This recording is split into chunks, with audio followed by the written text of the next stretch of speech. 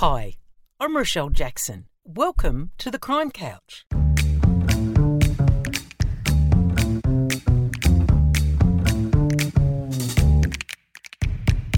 I'm an investigative journalist and true crime author, and I know who's who in the zoo, the crims, the cops, and the interesting individuals in between. So get comfy and join me each week on the Crime Couch for a rollicking, intriguing tale. It'll be one heck of a journey.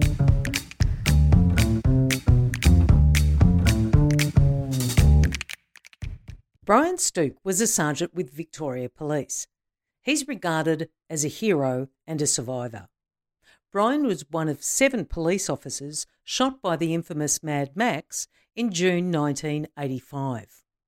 The initial shooting of Brian and his partner, Senior Constable Peter Steele, sparked one of Victoria's biggest manhunts. Brian was made a paraplegic as a result of being shot 4 times, but returned to work before retiring in 2007 after nearly 35 years' service. He was awarded the Victorian Police Star for his action on duty, and it's a real honour to welcome Brian back to the Crime Couch.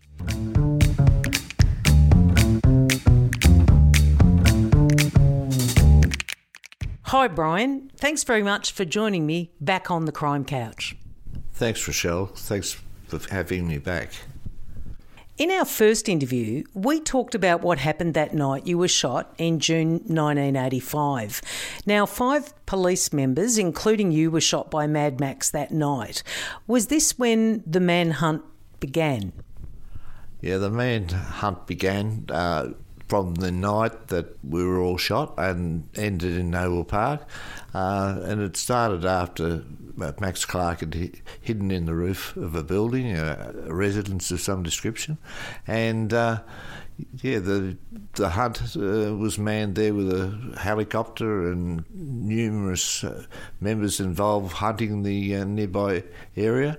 But unfortunately, they couldn't find him. And then the search went on later on in other areas. It must have been a really horrific scene, but also a real terror must have gone through the community, I'd imagine, as well as in the police community of wanting to find this man. Yes, I understand, having visited Noble Park and actually spoken to a Rotary group there, that residents there were frightened for their lives and were making sure all the doors and windows were locked. And with the police presence, it was very unnerving for them. I think also police really expected Mad Max or Max Clark to be picked up in the next day or so, didn't he? But he managed to escape and evade any form of detection. Yes, I understand that he did escape. Now, whether that was by taxi or there was rumours that he actually caught a taxi out, there were other rumours that he escaped down open drains that were run through Noble Park and then just disappeared completely. And didn't he at one stage, as you were saying earlier, that he lay in a roof for some days? Yes, as I understand, it was about 3 days he lay in the roof of a house, just obviously just waiting for the police presence to disappear and then make his escape. Did you learn any more about him, Brian? I mean, I know after my research for the interview that he was a Bulgarian army deserter, and he was also someone who had an enormous amount of experience with military weapons. He migrated to Australia in 1969 after hiding in Turkey for a couple of years. Did you know any further detail? Do you know if he had any priors when he got to Australia? No, I'm unaware of any prior convictions or anything known about him when he arrived in Australia. As far as I'm aware, that police had no record of him, and he's completely just flying under the stars. So, just completely an unexpected offender. Police, I think in that initial couple of days, raided his home, which was a suburban home. And do you know sort of what they found?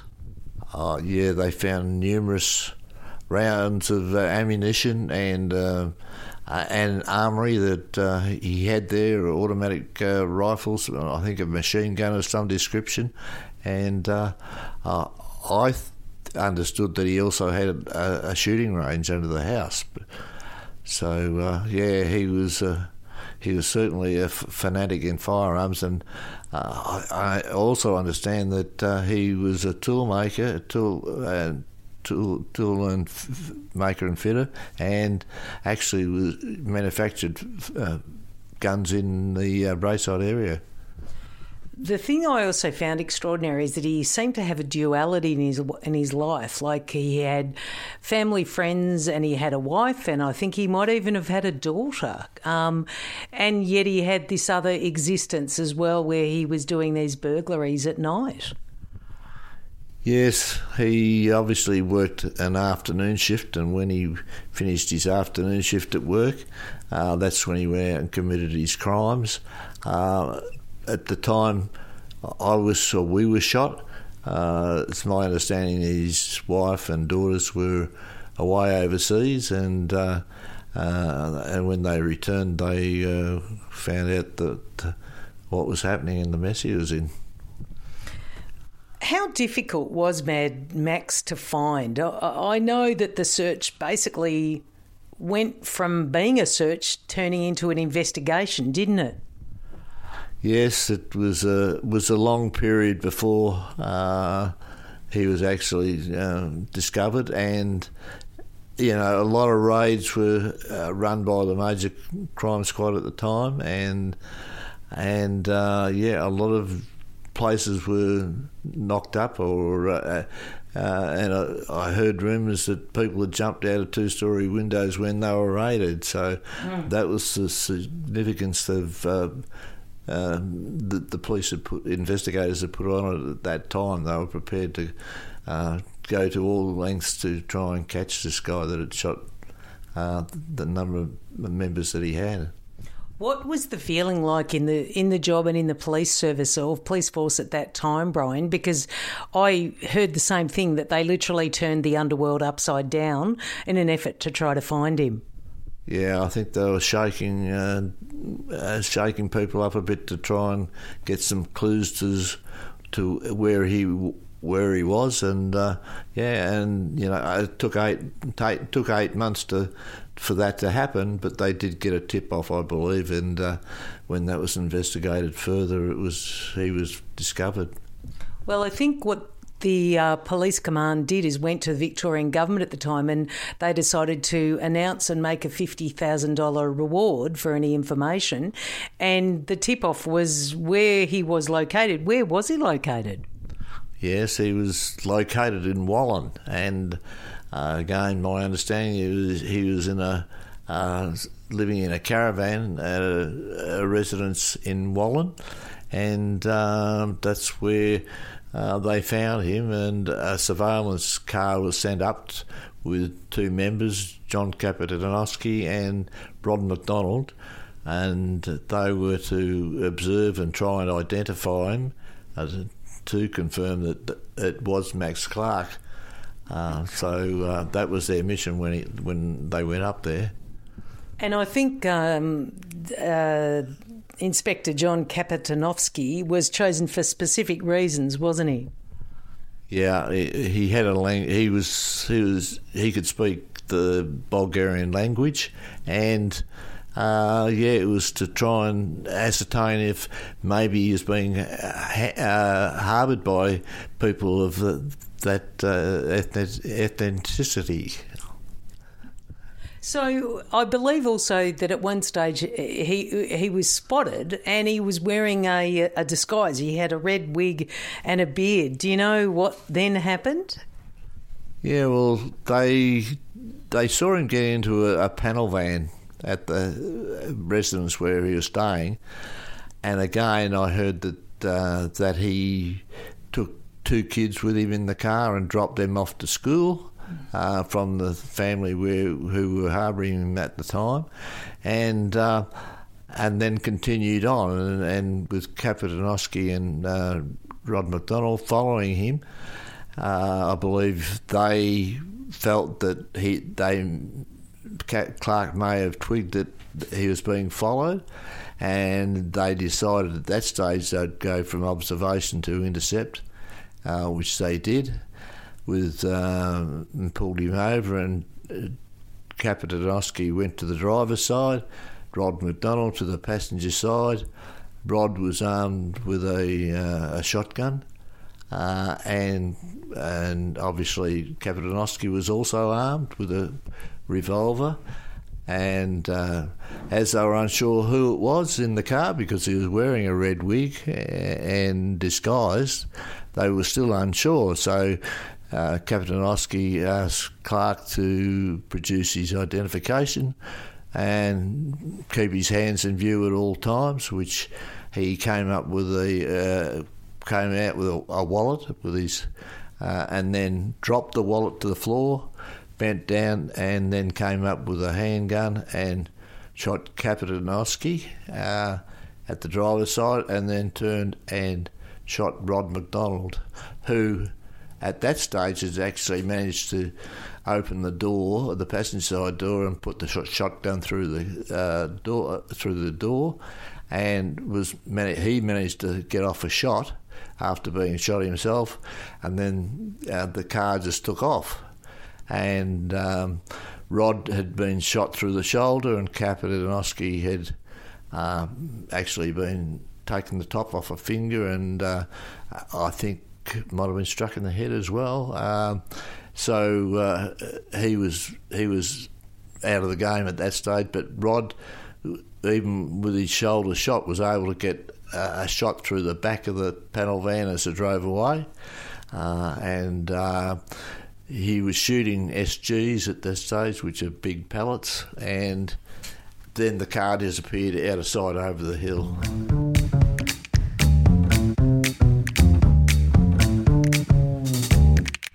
What an extraordinary event. Now, how did you feel, Brian, when you learnt that Inspector John Kapitanoski and Sergeant Ron McDonald had shot and killed Mad Max? Well, I was a sense of relief. That's what it was, and I felt that for Kapitanoski and Rod McDonald to do what they did, having known what lengths Marinoff had gone to, or Clark had gone to before, I couldn't believe the bravery of those two people. And, actually, back in those days, we didn't have emails and text messages and mobile phones, and I actually sent them both a telegram in hospital thanking them for their brave and courageous effort. It's extraordinary because they managed to take him on without any backup. That must have been a decision they made on the spot. Yeah, that was the decision they had to make at that stage, because if he went to ground again, he would, he might not have been discovered again. It took them 8 months to catch him the first time. They didn't want that to happen again. How important was it for you to return to work, Brian? When did you return to work, and what was your recovery like? Well, I went to the Alfred Hospital initially, and then transferred to the Austin Spinal Unit, where I spent 7 months in hospital and rehab there before returning home in, I think it was February in 1986. And up until that stage, where we'd had visitors out to the hospital from all ranks in the police force, we were being told that, no, you can't go back to work, I was in hospital at that stage with two other members who had been in motorbike accidents. They were both paraplegics, but the three of us were in hospital together, and we all wanted to go back to work, but we were being told, no, that once you're a paraplegic, you can't work in the police force again, which was the last thing we wanted to hear, but we were insistent that, we could still do a job in the police force. And luckily enough at the time, the Deputy Commissioner, Keith Thompson, who had been involved with the operation of trying to catch Marinoff or Max Clark, he was determined to get us back to work, and he was pretty close to Mick Miller at the time, and he was retiring in 1986, and he said, my aim is, before I retire, is to get you all three back to work, which is what happened. And we were the first people in wheelchairs to actually go back to work in, not active duty, but in uniform work. How important was that for you to go back to work? It was very important for my welfare, my mental welfare, because back in those days we had no counselling, and the best they could do was welfare would visit the Austin Hospital every few weeks and bring a bucket of chocolates out. So that was the counselling back in those days. But to get back to work with all your mates at work and the camaraderie of all your fellow members was important, and it was essential that I could get on with work and be wanted and contribute to society. What sort of support do you think you got from Victoria Once I got back to work, it was magnificent. I had support from mates from when I'd worked in Dandenong. I formed close relationships with a lot of members there, and both socially and professionally, and so much so that while I was in hospital, the police allocated a car to be stationed at Cheltenham, which was to be used solely for driving my wife out to the Austin Hospital every day, which was quite a fair distance, and all my mates and friends voluntary worked out a roster to run my wife out to the hospital every day. So it was just great backup from everyone. You were awarded a Victoria Police Star in 2007 for your action on duty that day. What did that mean to you, Brian? Yeah, I think it was recognition that, and it was something to be proud of, and to sort of be awarded that medal in front of a crowd of people who'd come to see their sons and daughters graduate from the academy. I thought it was significant because it was showing that the police really care about you while you are a member. It must have made an enormous difference to your life, because I'd imagine, how do you find peace with it? Like, how do you move on with your life after such a significant event? I think the main reason is that I had a finality to it, that Marinoff was shot and killed. I didn't have to worry about him anymore. I only had to worry about myself and my rehab and getting back to normal, so I could focus solely on myself and not on him. What's life like now for you, Brian, after policing? You retired in 2007. What's life been like? Yeah, life's been good. I've found outside interests. I go with my wife, I go to a Probus group. I've been a vice president and president of the Probus group. I go to a men's shed, which I find immensely enjoying, but not during COVID, obviously. But but we still catch up with Zoom meetings, and we spend time with our family and grandkids. Sounds great. How do you reflect on that night of 1985? How do you reflect on that now? I think all I can reflect on is that life changed, but it didn't finish.